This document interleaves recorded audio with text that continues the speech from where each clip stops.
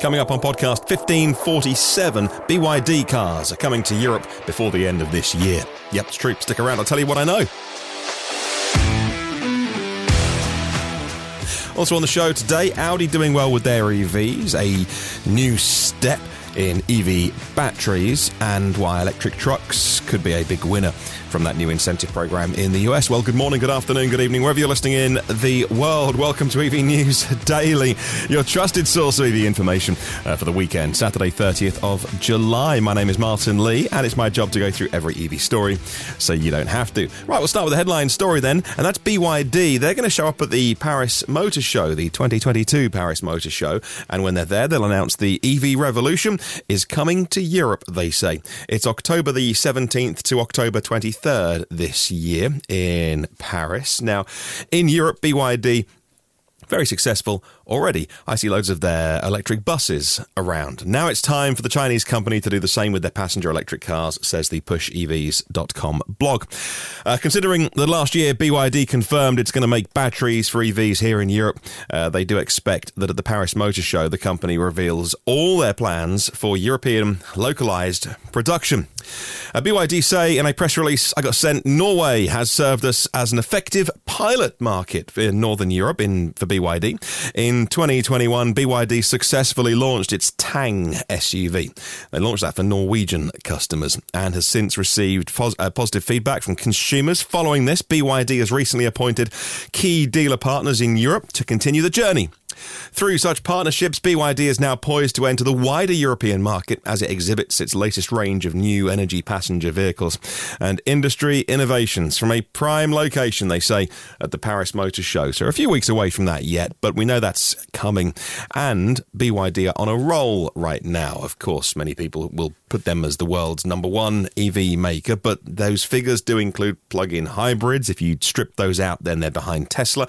However, look, either way, long-term listeners know I've been raving about BYD, not only for a very long time, but also more recently as well, with some brilliant battery technology innovations as well in terms of what's going under the skin of the cars. I think they look great too. And it's a brand that's been around a very, very long time if you've been watching commercial vehicles and buses, like I mentioned.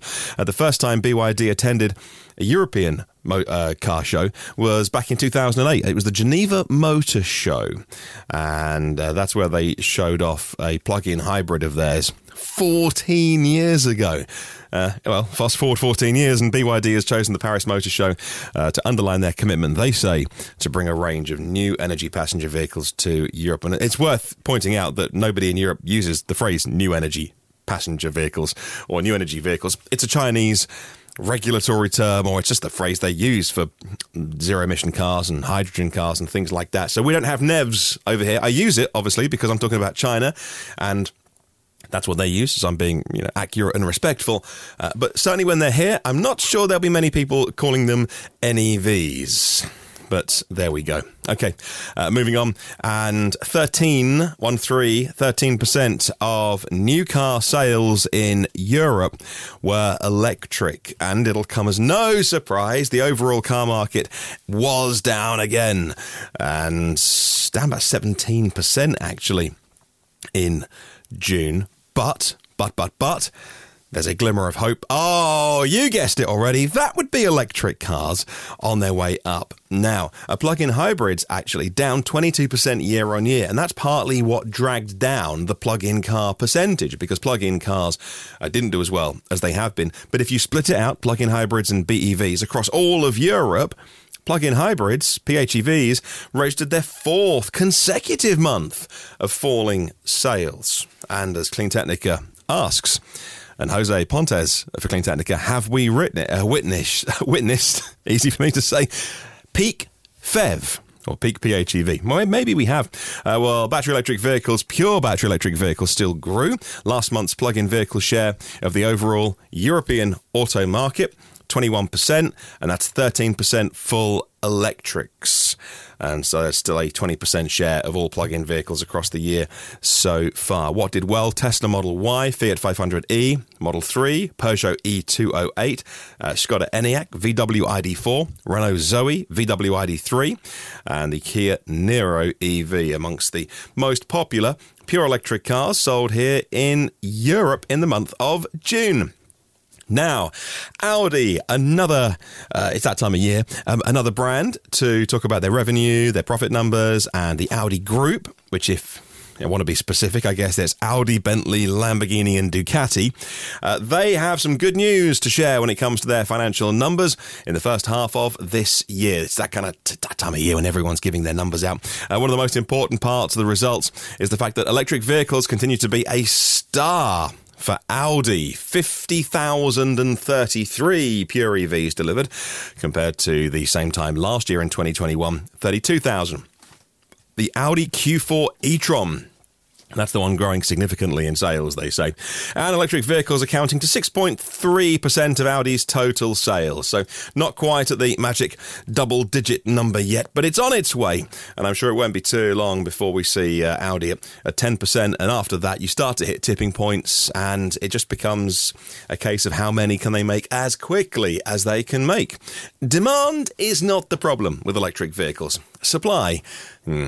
Yes, there's a question. Now, let's talk about what goes inside our EVs, and that's batteries. And this is really exciting. A new prototype 24-layer cell from QuantumScape. Now, QuantumScape have been doing some really, really interesting things. And in its Q2 letter to shareholders, because they are a public company, they make solid-state batteries. They reported a successful build and test of a 24-layer cell, showing capacity retention behavior comparable to their earlier cells. An important result, they say. As we previously indicated, 24-layer cells represent A-sample candidates. That's what they say, A-sample candidates for automotive OEMs. What the car makers want, and now QuantumScape are building them, and they are delivering those prototype cells to their automotive customers, they say. It's a high bar that the car makers set for them, but they think they're going to hit that key goal this year. Now, obviously, once those test cells go to the car makers, they start doing validation testing, and obviously there's a bit of a two-way conversation there, as they'll no doubt find some things that need improving, but very interesting that the next generation of battery technology is already out there. The prototype cells were packaged in a variety of formats, they say. So if you're wondering whether it's the little blocky cells or the pouch cells or the circular cells, no, it's a variety of formats, they say, and including QuantumScape have their own format, and I don't know what that would be. A proprietary format, they say, designed to accommodate the expansion and contraction of the lithium metal batteries that they're making. Right, now, the subject of this incentive package in the US, technically called the Inflation Reduction Act of 2022, continues to dribble out into the news. Not that I intend to, imply that anyone who wasn't there with the breaking news is dribbling out their news, because these things take a while to dig into sometimes. And Electrek say that electric trucks, like the Tesla Semi, Lion Electrics, they could get up to $40,000 in incentives, and clean vehicles, commercial clean vehicles of more than £14,000. The amount determined under the subsection in relation to the qualifying commercial vehicles, as long as it's less than 14 or more than £14,000, I should say. Less than is $7,500, more than is $40,000. So $40,000 in terms of incentives. Now, the list price of the Tesla Semi, not that it exists yet, I know. It's not exactly vaporware, but it doesn't exist yet, or at least going to customers, is $150,000. And at that point, it's already cheaper. At $150K, cheaper to amortize that over the life of the vehicle and the running cost as well. Take off another $40,000 with incentives, $110,000, and what would happen there in terms of the payback time just gets slashed? Well, a couple of things that I think about this story. Firstly, there is no shortage of commercial clients, so I'm not sure we needed an incentive there, but it's always a good thing. And also, how many of those car makers, truck makers will just inflate their prices and bank that to the bottom line rather than reduce it? Because let's face it, Tesla semi-truck for $110,000 is a bit of a bargain. Not that exactly I'm in the queue to buy one or not. The $110,000 list price, if it does become that, makes the cost per mile even more competitive, say, electric. That's going to be the federal level if the Inflation Reduction Act of 2022 does get adopted. And there are several incentives for commercial trucks in place at state level as well in places like California. So that could sweeten the deal even more. I think there'll be a combination of truck makers inflating their prices. I think there'll be car makers inflating their prices as well. Because I say that, I've seen it firsthand over here. When the UK government started winding down our incentive scheme, which was money off the price of a new car, as they were winding it down from 5,000 and they were taking little bits off as it went on, the car makers managed magically to reduce the price of their vehicles. Then when the threshold got moved, so it was only applicable to cars under £35,000, all of a sudden a couple of £1,000 was taken off the list price of those new cars to bring them under 35 to get the plug-in car grant. So I've seen it firsthand. I think they play around with their asking prices, and it's one of the reasons why incentives might not be the best, these kind of incentives solution, because there's no shortage of demand. Like I mentioned, look, I'm on the side of EV drivers and future EV buyers, but hey, we'll wait and see. Right, coming up on the podcast very soon, I will talk about NIO and their big battery being released very soon, and 20,000 EVs making their way to a subscription service. Those stories are on the way. Stick around. Now we'll talk NIO, the Chinese maker NIO, opening up their European plant in Hungary by September. This is NIO's first overseas plant, covering an area of 10,000 square metres, serving as production, service and R&D for NIO in Europe. Main operations include the production and after-sales service of their battery swap stations, training in European power, and research and development of power products. CNEVPost.com writes, after entering the Norwegian market, NIO expands its products and integrated services to Germany, Netherlands, Sweden and Denmark this year. The operation of NIO's Power Europe plant adds further momentum to the construction of battery swap stations in these countries, providing a solid foundation for local battery swapping and charging services. And it's interesting how many people tell me that battery swapping only works in China, built up areas, lack of people living with driveways and things like that. It won't work outside of China, is what I'm always told. Well, NIO are going to give it a good go in those big European markets. Now, not coming to the UK just yet, so I don't get to play with it. But NIO did invite me out to Germany some time to go, and when their battery swap stations move to Germany and they're ready, they said come out and see what it's all about. And who knows if it works? And so many of the naysayers who say, no, we don't want battery swapping, just more charging infrastructure. I'm fascinated to watch this. NIO also confirming plans to release a 150 kilowatt-hour battery this year, confirming their earlier timetable. Once again, confirming that 150 kilowatt-hour semi-solid-state battery gets delivered this year to NIO customers in China. It uses a solid electrolyte, an anode material made of silicon graphite composite, and a cathode with ultra-high nickel content. According to electrive.com, since all NIO models are compatible with their own battery swap technology, customers can also swap the ordered battery model afterwards. Isn't that interesting? It's one of the things that I said to NIO's VP of European operations, and I was with him about a month ago or so. That's one of the things that intrigues me the most, is how many people will have a small battery. So the smallest one is 70 kilowatt hours. A 70 kilowatt hour battery, 48 weeks of the year, 47 weeks of the year. And for the 4 or 5 weeks that they are off work, more or less in some European countries, and they do long road trips with the family, where they drop into a NIO battery swap station, put in a 150 kilowatt hour battery, pay a little bit extra on their subscription for that bigger battery, and not worry about the range. But otherwise, when they're doing their regular commutes, they'll carry around less weight and use less resources in terms of making batteries and the planet.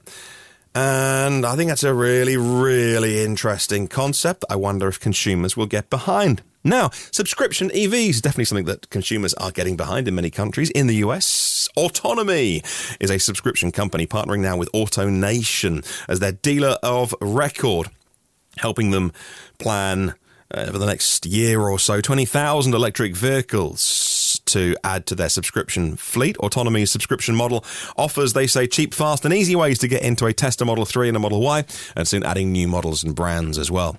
Inside EVs has a review of the Texas-made Model Y versus the Californian-made Model Y, and the YouTube channel The Kilowatts have bought both of them.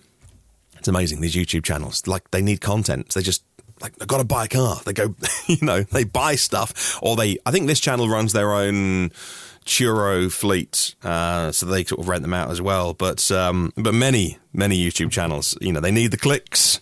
And so they just kind of have to always be buying the latest, greatest, especially in the kind of supercar subsection of YouTube world that I see. Either way, they bought a California-made and they bought a Texas-made Model Y. Of course, California, 2170 cells. Texas, they confirmed it had the Tesla-made 4680 cells, and yet the weight difference between them was only 9 kilograms. That's 20 pounds. And they did confirm that Texas was using the new 4680 cells. So the standard range dual-motor Model Y was what came out of Texas, which was lighter, but it was obviously the standard range, whereas the one that was just 9 kilograms heavier was the Californian-made long-range version. So, tiny offset in weight. So, yeah.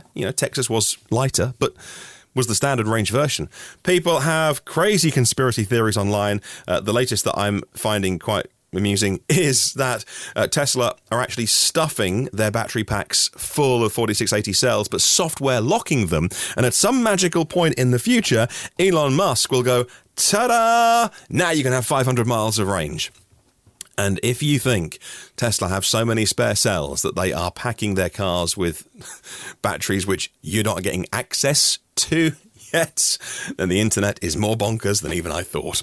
Now let's finish off with an article from australiandrive.com.au. A cheap electric car is a decade away, and even then it'll be still expensive by small car standards. A confidential report commissioned by the Federal Chamber of Automotive Industries forecasting the leaked document shows that luxury car buyers will be the driving force rather than cheap EVs. The report forecasts only 14% of mainstream new car sales in Australia by the end of the decade will be electric.